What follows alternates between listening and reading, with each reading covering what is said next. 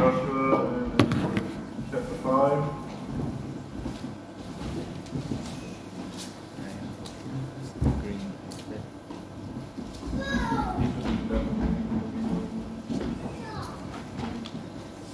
Joshua chapter 5, this evening we're going to start in verse 10 and try and read in the chapter how we get on. So we'll stand and we'll read alternatively through verse 10 to 15. I'll read verse 1, verse 1 to verse 2, or not verse 2, but the second verse. I'll read verse 10 and then read verse 11, and then we get to the end. Ready there?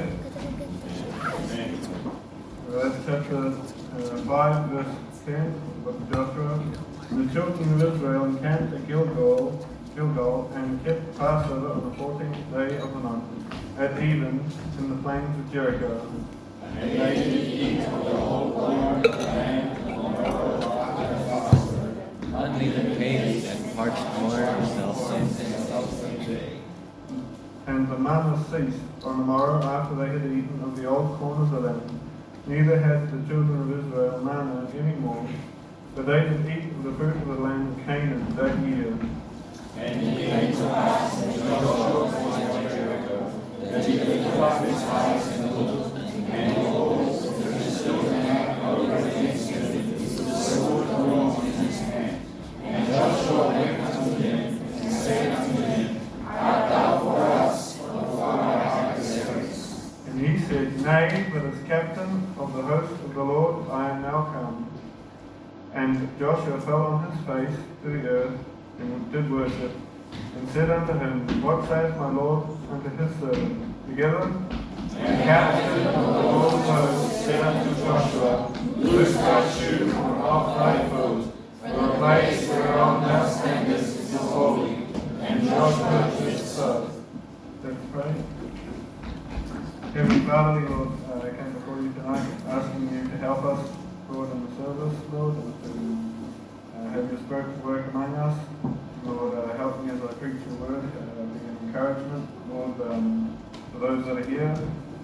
And Lord, we pray, Lord, that we take something away for the week, Lord, to strengthen us and Lord, keep us safe when we depart from this world. Have your Spirit work in us now, we pray. In Jesus' name, amen. So, verse 10, go back up to verse 10 and then we'll try and get through this. We'll see.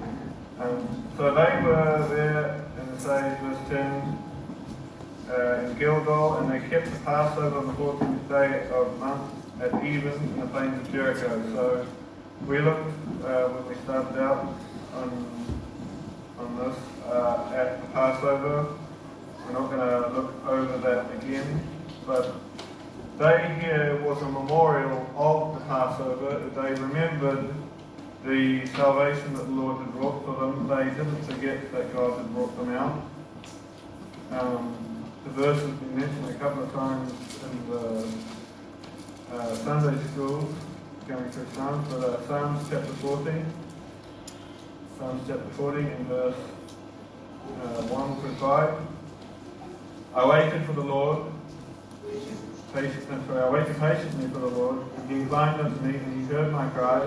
He brought me up also out of the horrible pit, out of the miry clay, and set my feet on a rock, and established my goings. And he hath put a new song in my mouth, even praise unto our God. Many shall see it, and fear the Lord, and trust in the Lord. Blessed is the man that maketh the Lord his trust, and respecteth not the proud, nor such as turn aside to lies. Many, O Lord, my God, are thy wonderful works which thou hast done, and thy thoughts which are to us, Lord, that they cannot be reckoned up in order unto thee. If I would declare and speak of them, they are more than can be numbered. So this is, they were remembering, in that psalm, David remembered the deliverance of the Lord. And our testimony, that this talks, the Passover was when they got saved out of the world, out of Egypt. And since we've been out on the street, when you go out on the street, your testimony, knowing and being able to articulate your testimony, it makes a difference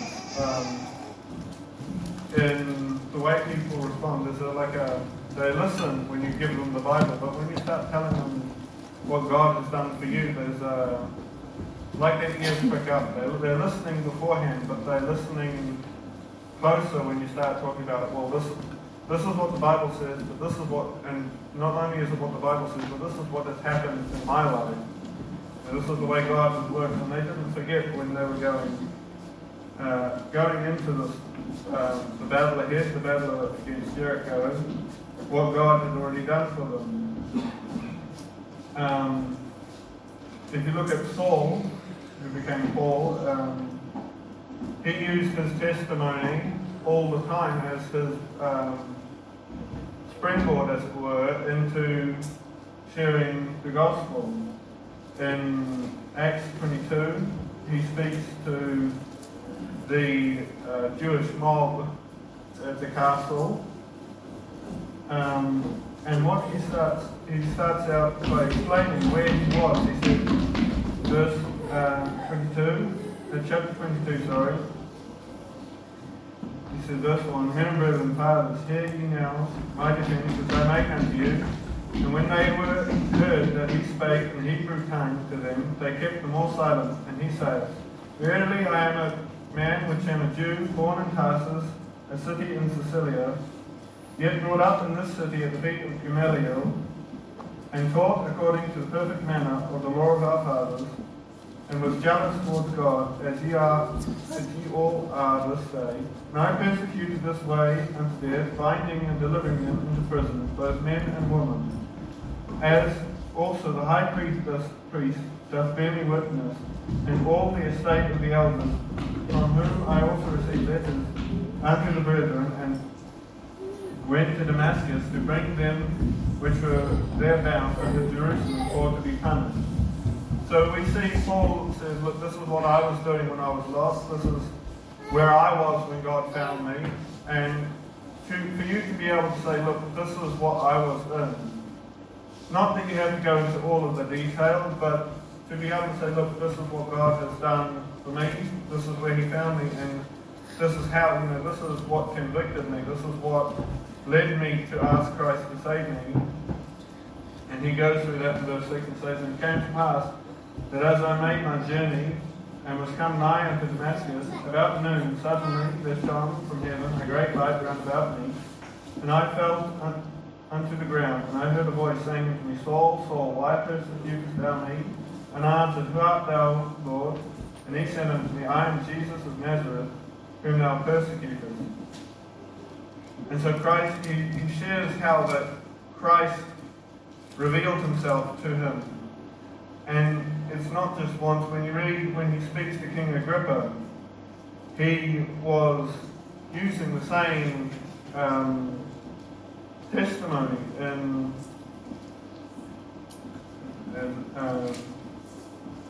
chapter 26. Paul appears before King Agrippa and he explains the same story. Paul used his experience. This is what I've gone through. This is what I was saved from. And there is a huge impact that your testimony will have on people, not just for salvation, but when people are going through a hard time and struggling, and you can come alongside them and say, look, this is what God has done for me. And you remember the Passover, like in chapter 5 of Joshua, chapter 5 verse 10 says, that they kept the Passover. They remembered what God had done. If you will remember and share with people what God has done for you, you can lift people up in ways you may not even realize. You might not know someone's struggling with something, but you just come along and you're just talking, and you just have it comes up in the conversation, and they're going, this is what I need. And you don't know that you're being a big help to them, but God is using you. So know the things that God has done for you. And it's not, when I was first got saved, I couldn't articulate it, but as I come down the trail a little way, I started to stop to think, this is what God has done for me. And when you start and share that, there's a change in the way people listen. So that's verse 10. So in verse 10, that's about remembering and keeping a memorial of the things that God has done for us. Verse 11, it says, "And they did eat of the corn, the old corn of the land, the morrow after the Passover, unleavened cakes and parched corn the selfsame day, and manna ceased on the morrow. After they had eaten from the old corn of the land, neither had the children of Israel manna anymore, but they did eat from the fruit of the land of Canaan." So we talked last week about putting off the flesh, putting on Wednesday. In Galatians it talks about putting on the, or not Galatians, but talk about putting on the Spirit and putting off the flesh, putting on the new man, putting off the old man. And about the fruit of the Spirit there, it shows you if you're putting on the new man, you will have the fruits of the Spirit. So that's Galatians 5:22. The fruit of the Spirit is love, joy, peace, long-suffering, gentleness, goodness, faith, meekness, temperance. Against such there is no law. They were eating, and so to go back to Joshua, after they had put off the old man, they put on the new man, back up in the first part of the chapter that we're looking at on Wednesdays. They are now eating the old corn of the land. They were no longer reliant on just what God had given them. Now, it's not that you're labouring by yourself, but you start to, when you go down the trailway, you start to pick up things more than you used to. You know, well, why is that done like that? And because you've been reading your Bible, you go, you know what, that's why we do it like that. Because you've been studying and faithful in studying. If you look, Pastor mentioned this morning about sowing and reaping, and that's just there in Galatians where we were before. It talks about whatsoever a man soweth, that shall he also reap. Galatians, just a little further down from where we were. Galatians chapter 6 verse 7 says, "Be not deceived, God is not mocked, whatsoever a man soweth, that shall he also reap. For he that soweth to his flesh shall reap of his flesh corruption, but he that soweth to the Spirit shall of the Spirit reap life everlasting. Let us not be weary in well doing, for in due season we shall reap, if we faint not." If you go, I'm not going to spend too much time in the book of Ruth, but if you go to the book of Ruth, there talks about the gleaning. Ruth was a widow who had married an Israelite. Her husband had died. And if you go to verse 1, chapter 1, verse 16, it says, so this is Ruth in a declaration of trust in God, so she, her salvation, as it were. Ruth said, "Seek not to leave thee, nor to return from following thee after thee. For where thou goest, I will go, and where thou lodgest, I will lodge. And thy people shall be my people, and thy God my God. And where thou diest, I will die, and there will I be buried. And the Lord do so and more to me, more also, if aught the death part me from thee, part thee and me." So we see Ruth was saved, but she was poor. She was nothing more than a beggar. And God doesn't provide in His law a welfare program where you go to the government and get a check. You still had to go out and work for what you got. And it was the law of then. They're not allowed to take everything out of the field, but they had to leave gleanings. So if you dropped some of the corn from your bundle, you weren't supposed to pick it up again. If you dropped, you weren't supposed to fully reap the corners of the field. But so in chapter 2, verse 2, and Ruth the Moabitess Moabitess, said unto Naomi, Let me now go to the field and glean ears of corn. After him in whose sight I shall find grace. And she said, Go, my daughter. Go down to 15, verse 15 and 16, and you read, And when she was risen up to glean, Boaz commanded his young men, saying, Let her glean even among the sheaves, and reproach her not, and let fall also some of the handfuls of purpose for her, and leave them, that she may glean them, and rebuke her not. She was consistent in Boaz's field, and she went from just the gleanings to Boaz instructing his men to leave enough for her on purpose, to leave handfuls on purpose. And when we, if we take it for reading our Bibles, for instance, as we read to our Bible and we're consistent in reading our Bibles, we will go from gleaning and God will go, you know what, he's been faithful, she's been faithful, and you will leave handfuls there on purpose, and you'll be reading, and then you'll come across a verse and you'll go, you know what, that really jumps off the page at you. And you see something you've never seen before, but if you've just given up when you're only getting little bits, and you give up there on the gleaning, you never get to the handfuls of the purpose. You have to stay faithful.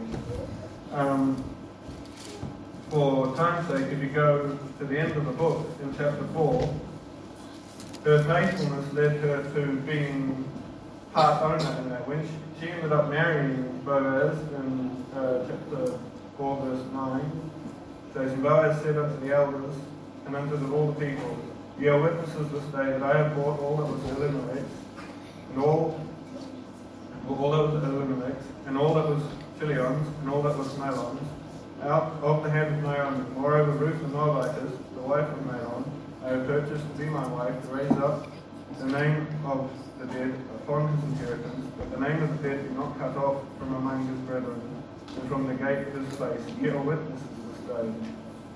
Verse 13 it says, So Boaz took Ruth, and she was his wife. And so you see, her faithfulness, she was faithful, and she ended up owning that field. Basically, when there's a law, you become a half owner. My boss got himself in trouble with that, but I won't go into that. The time is confidential, but when you get married, you own everything you own is no longer yours. It's half and half between you and your wife, or even your husband. And so she became a part owner in the field that she had gleaned. She had started just getting, the scraps, the leftovers that had been missed. And then she was given handfuls on purpose. And at the end, she could have all she wanted. The field was hers, not just the gleanings. So, you can, if you look in your Bible, take it your Bible reading, your Bible study, your prayer, your coming to church, the more you go, the more you are faithful in it, the more God will lead for you, and eventually you'll end up, as Christians, we will end up inheriting all the promises of God. But it starts with us gleaning, it starts with us being faithful. That's the starting ground. So that's your verse 11 and 12. And what I really would like to focus on tonight is the rest of it, 13 through 15.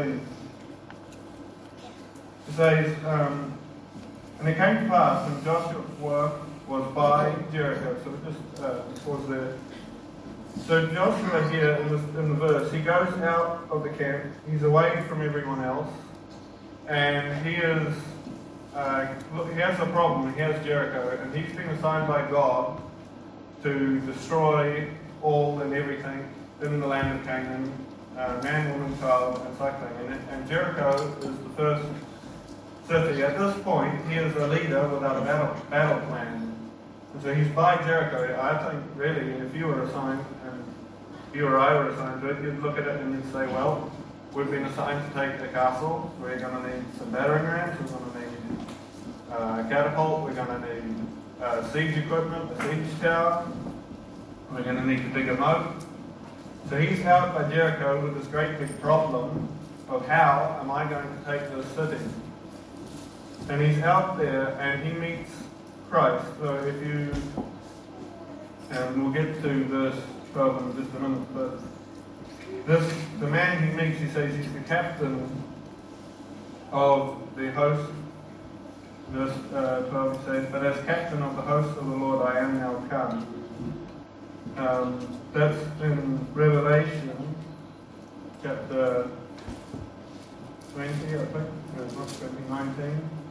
Revelation 19, verse 11, it says, and I saw heaven opened up, and behold, a white horse, and he that sat upon him, was called faithful and true, and in righteousness doth he judge and make war. His eyes were a flame of fire, and on his head were many crowns, and he had a name that's written that no man knew but he himself, and he was clothed in a vesture dipped in blood, and his name is called the Word of God. And the armies which were in heaven followed him upon white horses, clothed in linen, clean and white. So we see this, the leader is the Word of God of the armies in heaven. And of course, 1 John chapter 1, John chapter 1, verse 1. In the beginning was the Word was with God, the Word was God. Same as in the beginning with God. You jump down to 14, and it says the Word of God became flesh.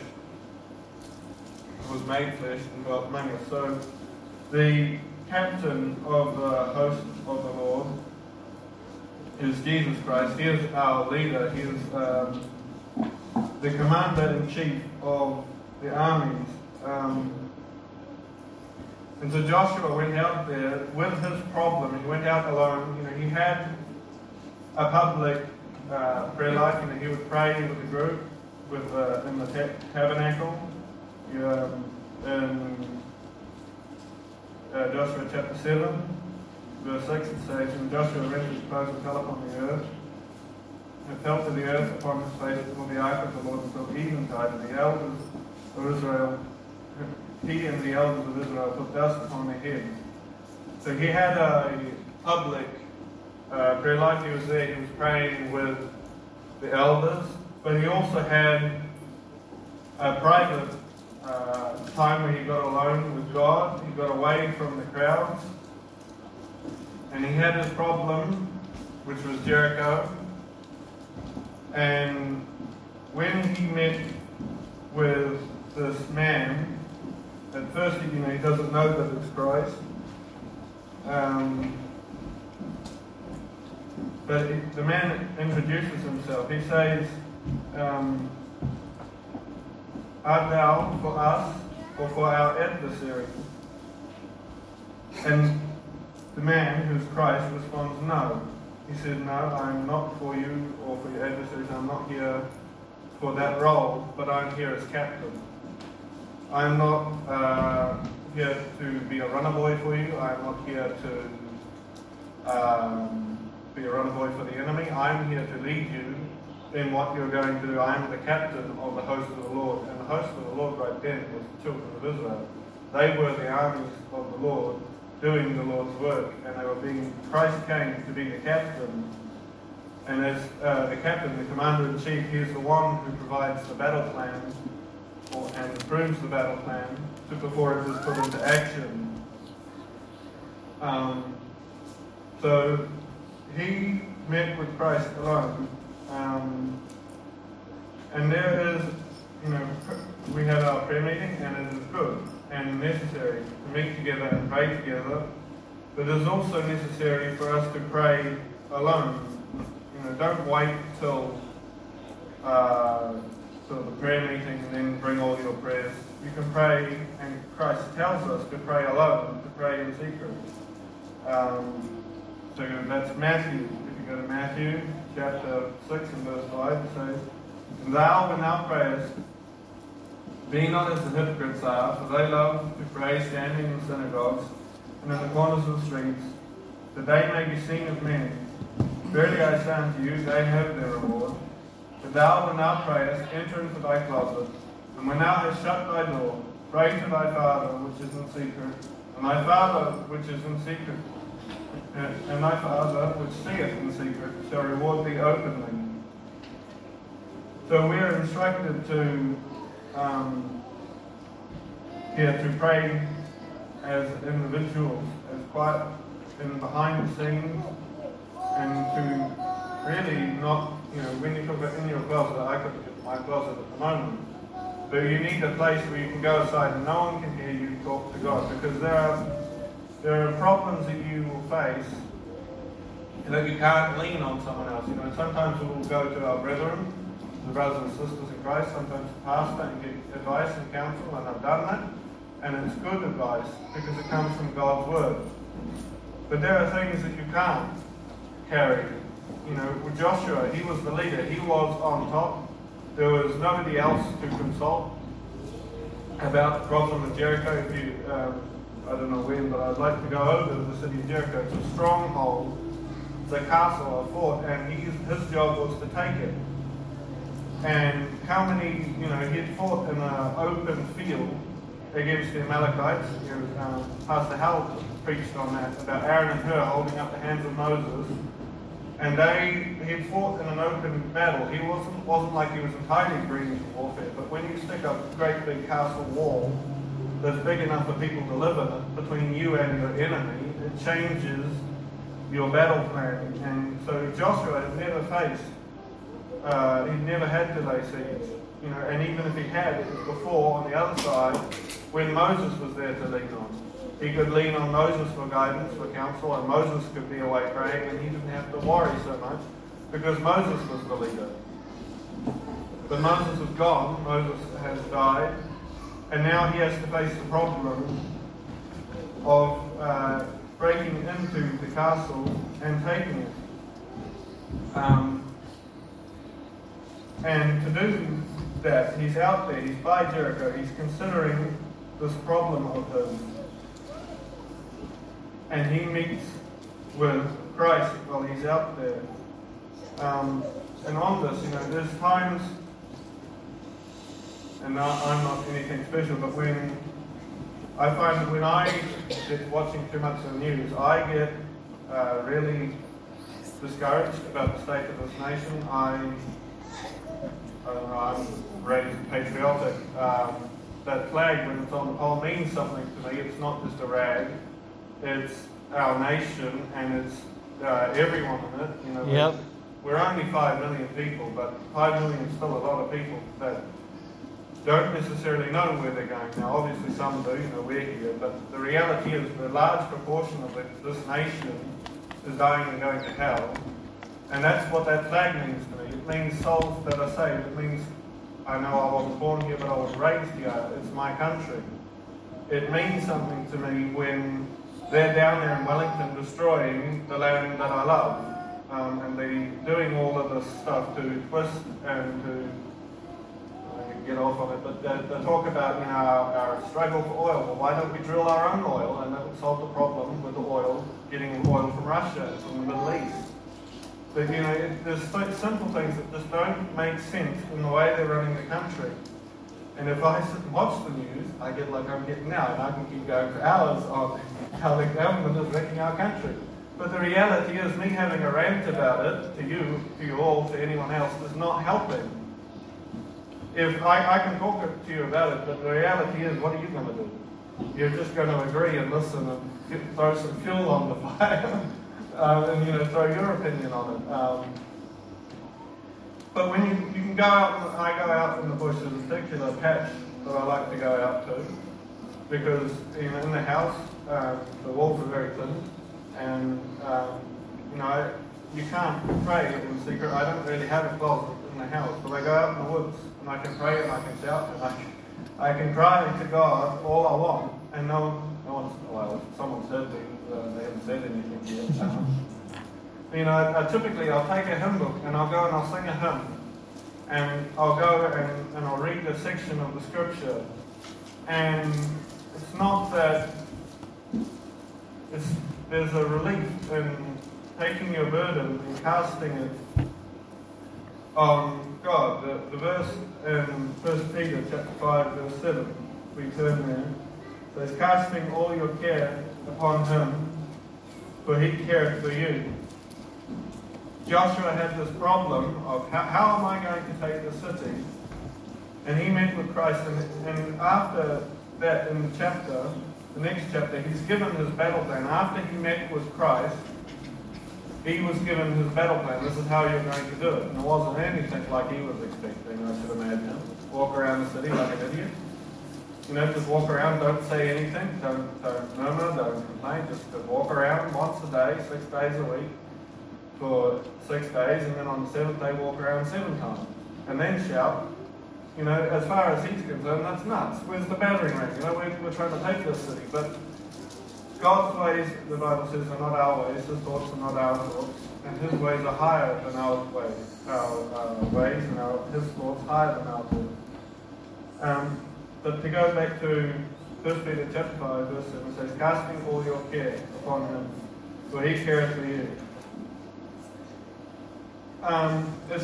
The word casting, we use it in fishing, those who go fishing. I've given up on fishing. But casting means to throw, to fling, to send, or to drive from by force of hand. So it's to take something and throw it. God says, he doesn't even say, give me your problem. He doesn't say, just put your problem down. He says, throw it. He says, throw it with force to get rid of it. If you throw something away from you, it's away from you, and if you've got it attached to your fishing line and you throw it away, you're going to end up reeling it back in. To use that, and not to get on anyone for fishing, but to use it as an example, you have your bait on the end of the hook, and if you say that's your problem, and you fling it out there, and then you start reeling it back in, you go back, for me, I go back to watching the news, and I start reeling my problem and my stress, I start reeling it back in. And I start thinking, well, what if I tried this? What if somebody come along with it? And I start reeling my problem back in. And you know what? I may end up with a bigger problem on the end of my hook than I started with.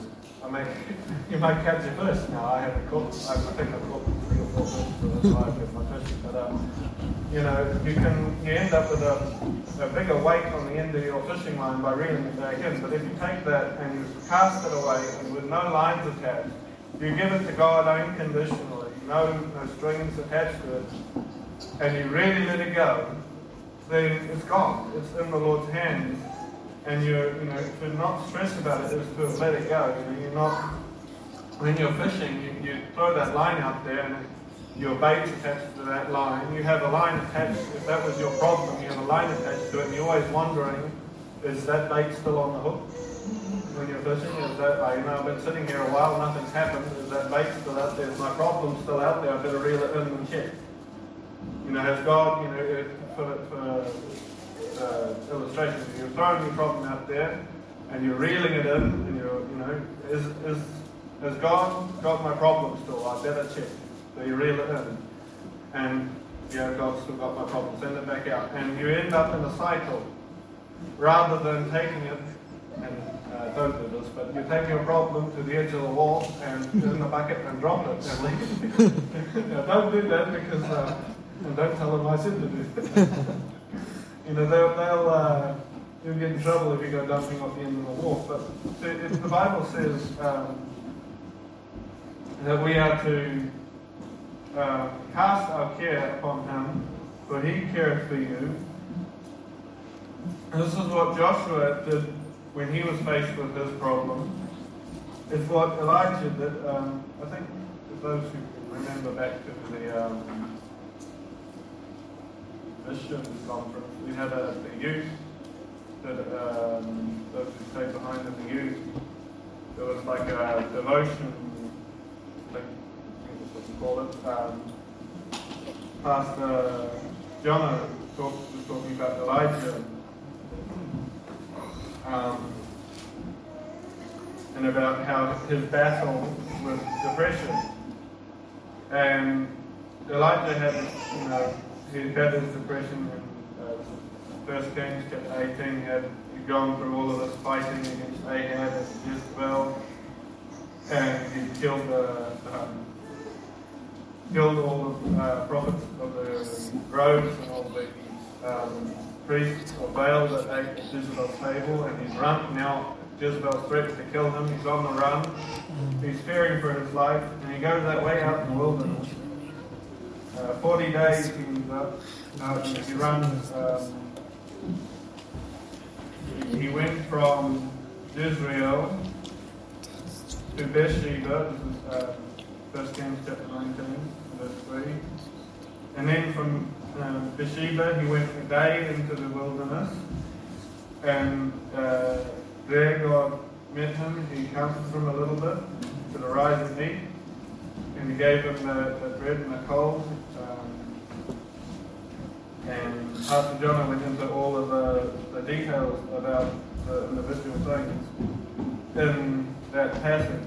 I don't have time to tonight, but you get down there and he ends up 40 after verse 8. He goes 40 days and 40 nights into Horeb, the mountain of God.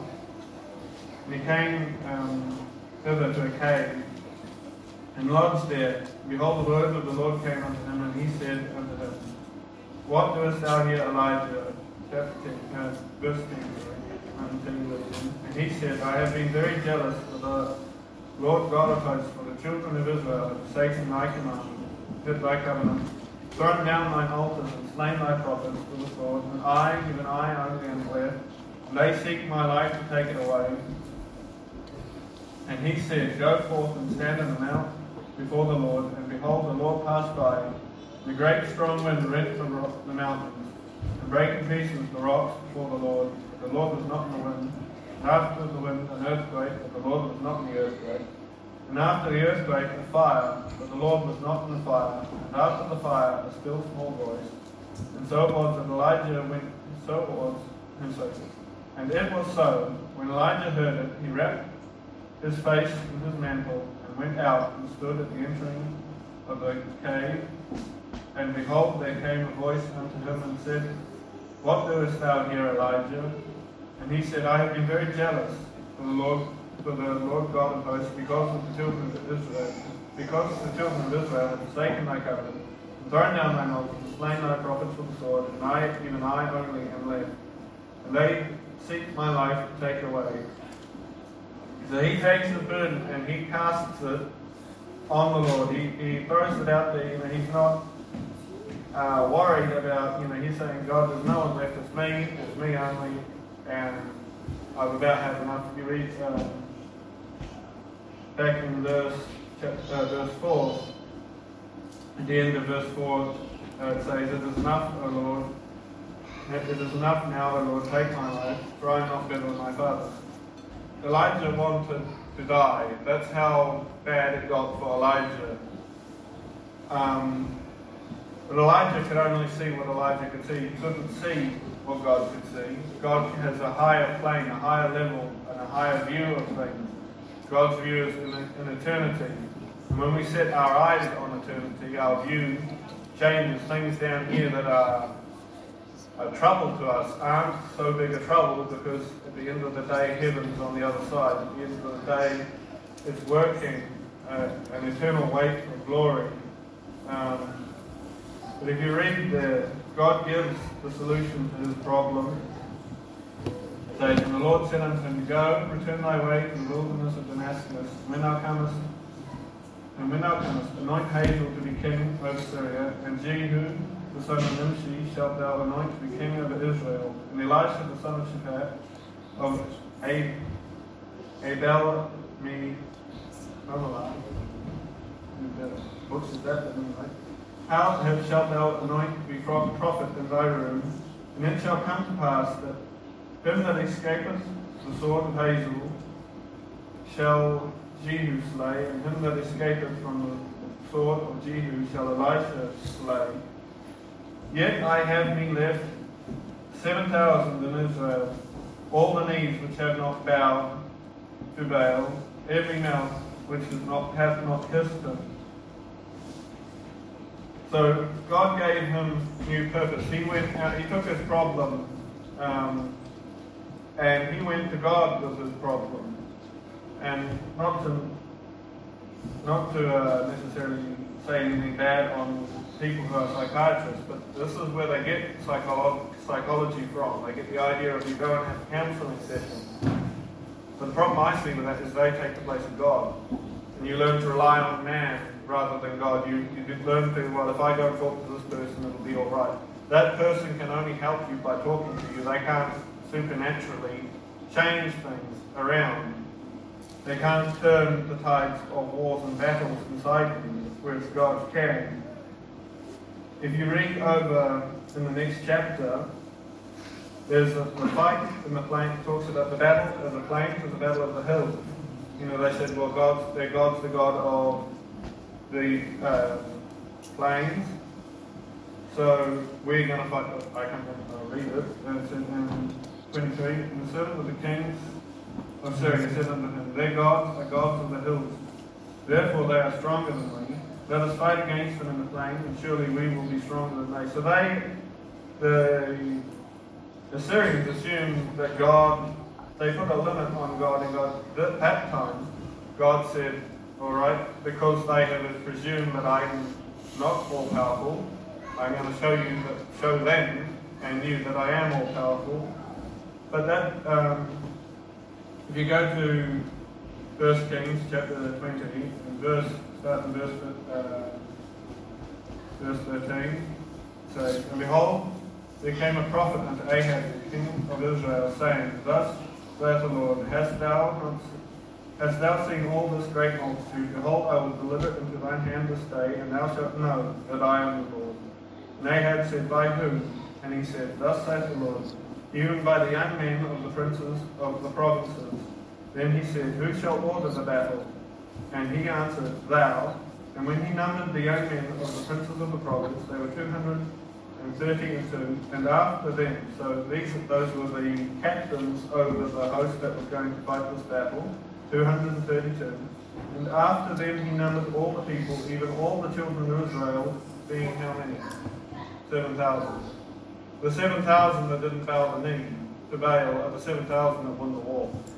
When Elijah was there on the mountain, he assumed that there was no hope for Israel, that he was the last one left, and that nobody else was going to do anything else to improve the situation in Israel. But God said, no, you can only see what I've got you doing. You can't see these 7,000 other men that God used later on to win that war. There was, a greater solution to that problem than Elijah had realized. And because Elijah got focused on his little part of the world, dealing with the king, he neglected. How funny, where were they from? They were from the provinces, they weren't from the cities. They weren't city slickers, they were the kids from the country. In all seriousness though, they fought that battle with 7,000 men that Elijah didn't know about. We have a problem in our nation, and we might be tempted to look at it, and I get this way when I watch the news, I get this way. I start to think, well, we're just as well, go and live in the hills and the bush, and let the nation self-destruct, and we'll start again when we're just living in our country for us. or what's a financial blunder guy? Robertson. I wouldn't call him a financial advisor because he doesn't exactly do much in the way of advice, but not good advice anyway. I get to thinking, well, they're going to ruin the country. I get to stressing, and the reality is this world is not our home. We're just passing through, and as much as I want, I'm not going to, and I pray for the country and I pray for the nation. But at the end of the day, this is not what I'm here for. I might have been put in, I'm put in New Zealand, I'm to serve in New Zealand, but to be overly attached when this world, we know it's going to be corrupted further and further.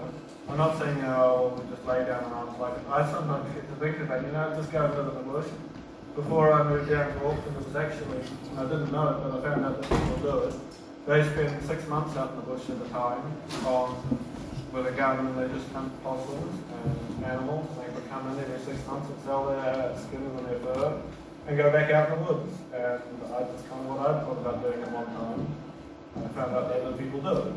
So I could have, sometimes I get tempted to just, I'm sick of it. I'm sick of dealing with this, so I'm just going to go and live in the woods and no one's ever going to hear from me again. But that's not the response that God has. God said to Elijah, when Elijah ran away in the woods and in the mountains, God said, go and find these 3 men, find Hazael, and he's going to be king of Assyria. Jehu's going to be king over Israel, and Elisha is going to be prophet in your room, and the work of God's going to carry on regardless of the state of the nation. And the nation's going downhill, but there's still a prophet, there's still people who are out there who care about the state of the country. And if we, those 7,000 men, to fight that battle, they had to come together. They had to fight together. If we are going to pray, God has the power to turn this nation around. If we're going to pray and ask God, then we need to unite around, for our nation. You guys are for our nation, but you're Jews to live here, so pray for our nation, pray for your nation. If we unite together in prayer for our nation and alone, not just uniting as a group, but in our private time praying for this nation, we can. It's not that we turn it around, but God could turn this nation around, because the Bible says that the hand of the Lord is not slack, that He cannot save, but that those sins. It's in Isaiah chapter 59, verse 1. Verse 1, behold, the hand of the Lord is not shortened, that He cannot save, neither is His ear heavy, that He cannot hear. Yep. But your sins have separated between you and your God, and your sins have hid His face from you, that He will not hear. For your hands are defiled with blood, and your fingers with iniquity. Your lips have spoken lies, and your tongue hath muttered perverseness. None calleth for justice, nor any plead for truth. They trust in vanity, and they speak lies. They conceive mischief, they bring forth iniquity. And you read on and on about God has. Why is God not listening? And God says, I'm not listening, and I'm not hearing, and I'm not watching because of your iniquity. It's not that I don't have the power, but it's that I'm not going to use it until you get straightened up. And when the Bible says, the eyes of the Lord run to and fro throughout the whole earth, seeking whom is that? Can you look that up? The eyes of the Lord run to and fro throughout the whole earth. Talking to one of the, I believe it's Isaiah talking to one of the kings.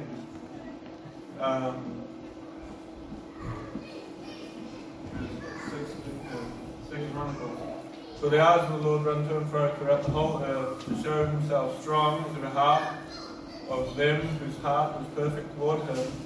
Herein thou hast done foolishly, therefore henceforth shall ye have wars, and thou shalt have wars. So that king didn't trust God to deliver him. He called, I think, one of the other kings, I think the Ethiopians or the Egyptians, and he said, right, you're going to deliver me, not God. And they turned to a foreign power rather than God. Sometimes I get to thinking when I get to, well, the state of the nation's like it is, what can we do? I start getting to think, we have a Governor General, and our Governor General is lousy, useless, appointed by the Liberals, but the Queen can intervene legally, technically. Why don't we just appeal to the Queen, and we'll have the Queen send the British military down here and sort the government out down in Wellington. Just go in and wipe a clean slate down there. But the reality is the answer is not in force and might. The reality is that the answer is in God. If you go back to Isaiah chapter 59, you see God lists all of these things, about their iniquity and how they've failed, right down to verse 15. He's still listing it. It says in verse 15, yea, truth falleth, and he departeth, and he that departeth from evil maketh himself a prey. And the Lord saw it, and it displeased him that there was no judgment. verse 14, go back up to there, it says, when judgment is turned away backward, and justice standeth far off. For truth is fallen in the street, and equity cannot enter. That's the state of our nation. There is no truth in our street.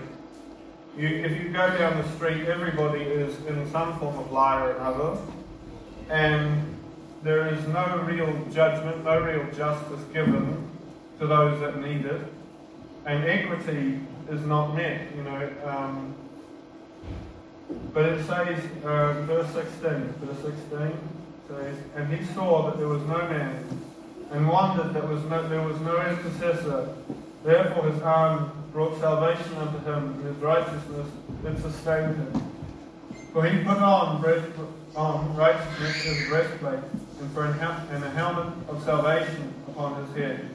And he put on the garments of vengeance for clothing, and was clad with zeal as a cloak. And according to their deeds, accordingly he will repay his fury to his adversary, his recompense to his enemies, and to the islands he will repay recompense. Verse 19, so shall they fear his name, and fear the name of the Lord from the west, and his glory from the rising of the sun. When the enemy shall come in like a flood, the Spirit of the Lord shall lift up the standard against him. The enemy is already in. The devil, we talk about Jericho. Jericho is a stronghold, and I don't want to get into all of it tonight, but we have a stronghold in our country of our government overspending and just throw money at the problem. It has become the solution to whatever problem that comes up, throw money at it. We have the stronghold of the Sodomites in this land. You can't say anything against them without being hate crime or hate speech or shut down. It's become a stronghold. And how are we going to deal with it? When the enemy, that verse says, when the enemy has come in like a flood, then the Spirit of the Lord shall lift up a standard against him. There's a song, I think we might have just added it to the screen. I don't think we sang it much here, but sound the battle cry, see the foe is nigh. Raise the standard high for our Lord. Gird thine armour on, stand firm everyone.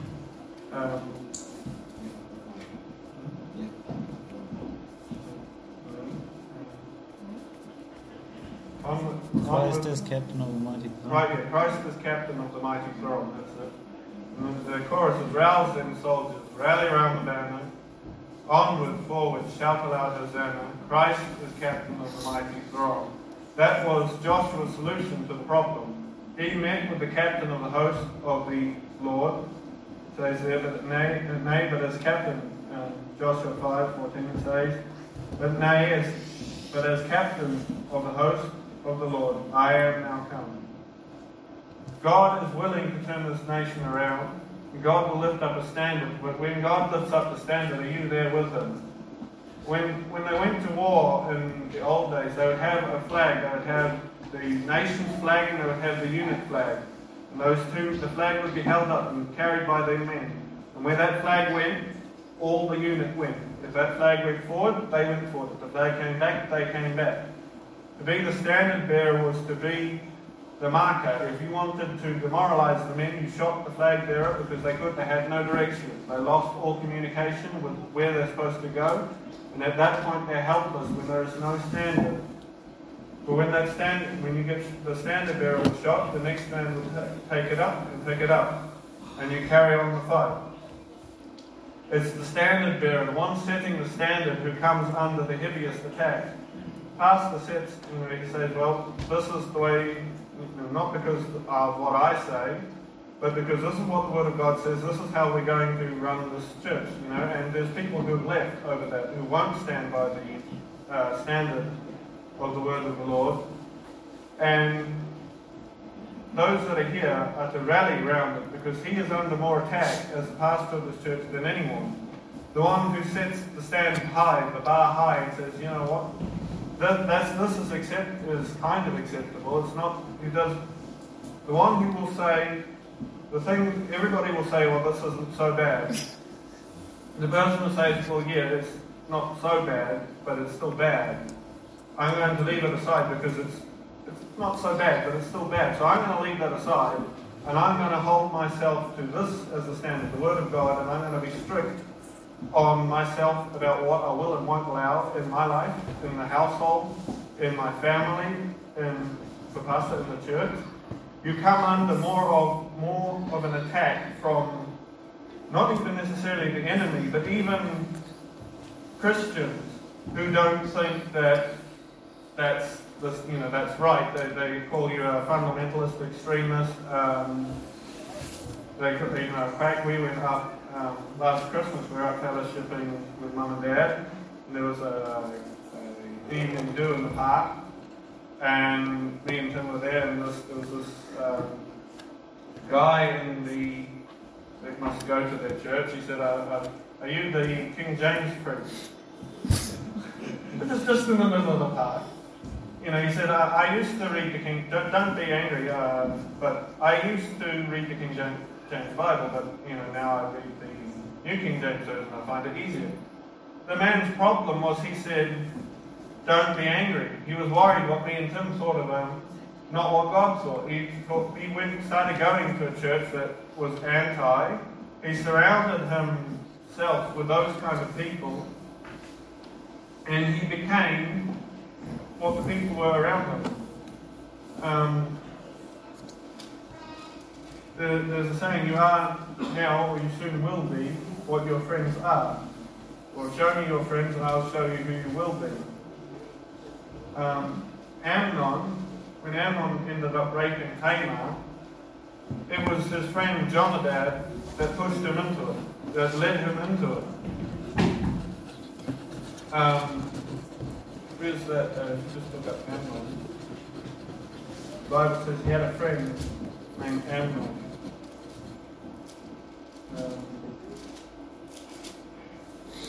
Second Samuel.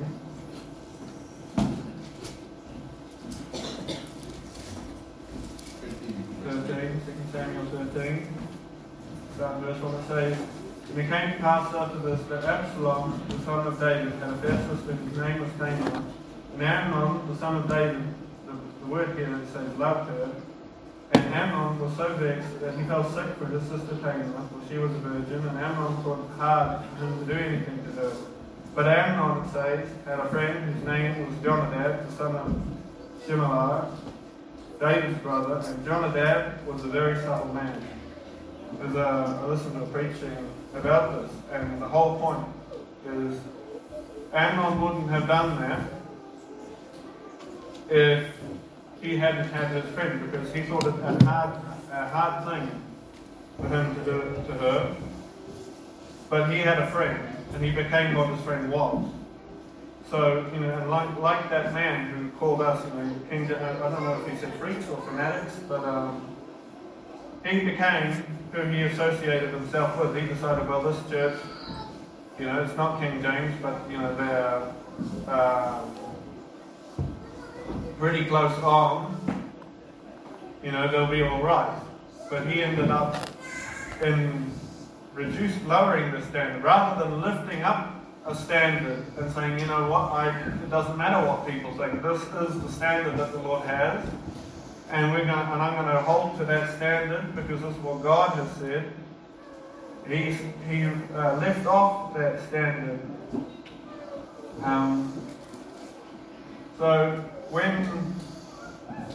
and I'm actually out of time now, but when we face with a problem like Jericho, like this nation, and it doesn't have to be national, on a national level, it can be in this church, it can be in us individually, in our spirit. We can have strongholds in us, and you need to start by getting alone, praying to God about the situation. You can talk to other people, but at the end of the day, God is the only one with real power to do something about your situation, about the situation for the nation and the world.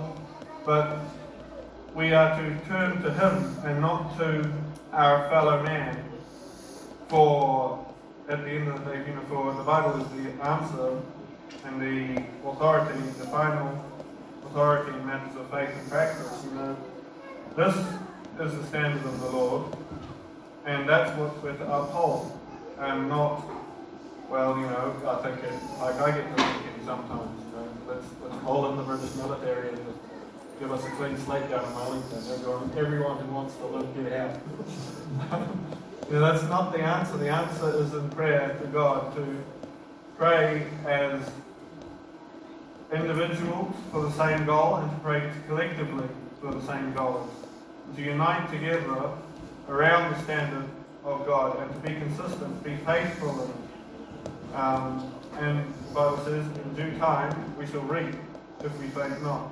You know, we could turn this nation around with the power of God if we chose to.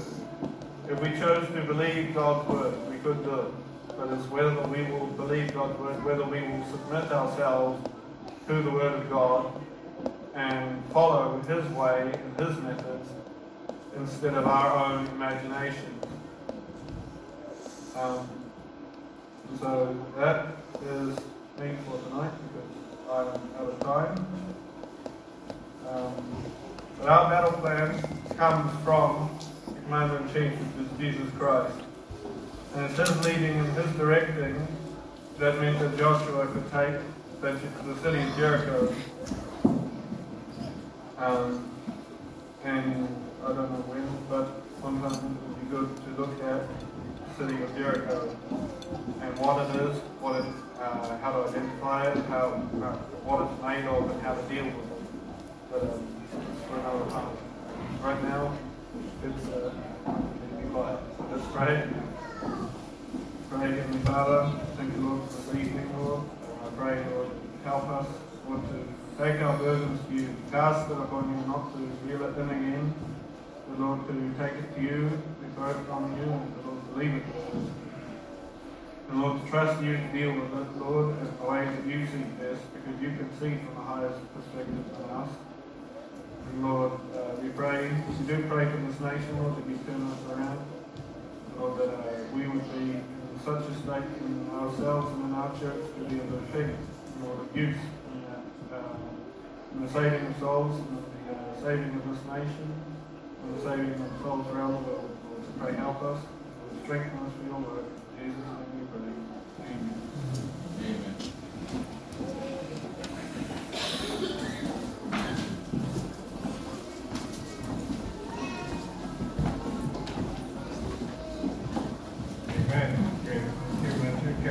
Stand for last step. Lead me downward.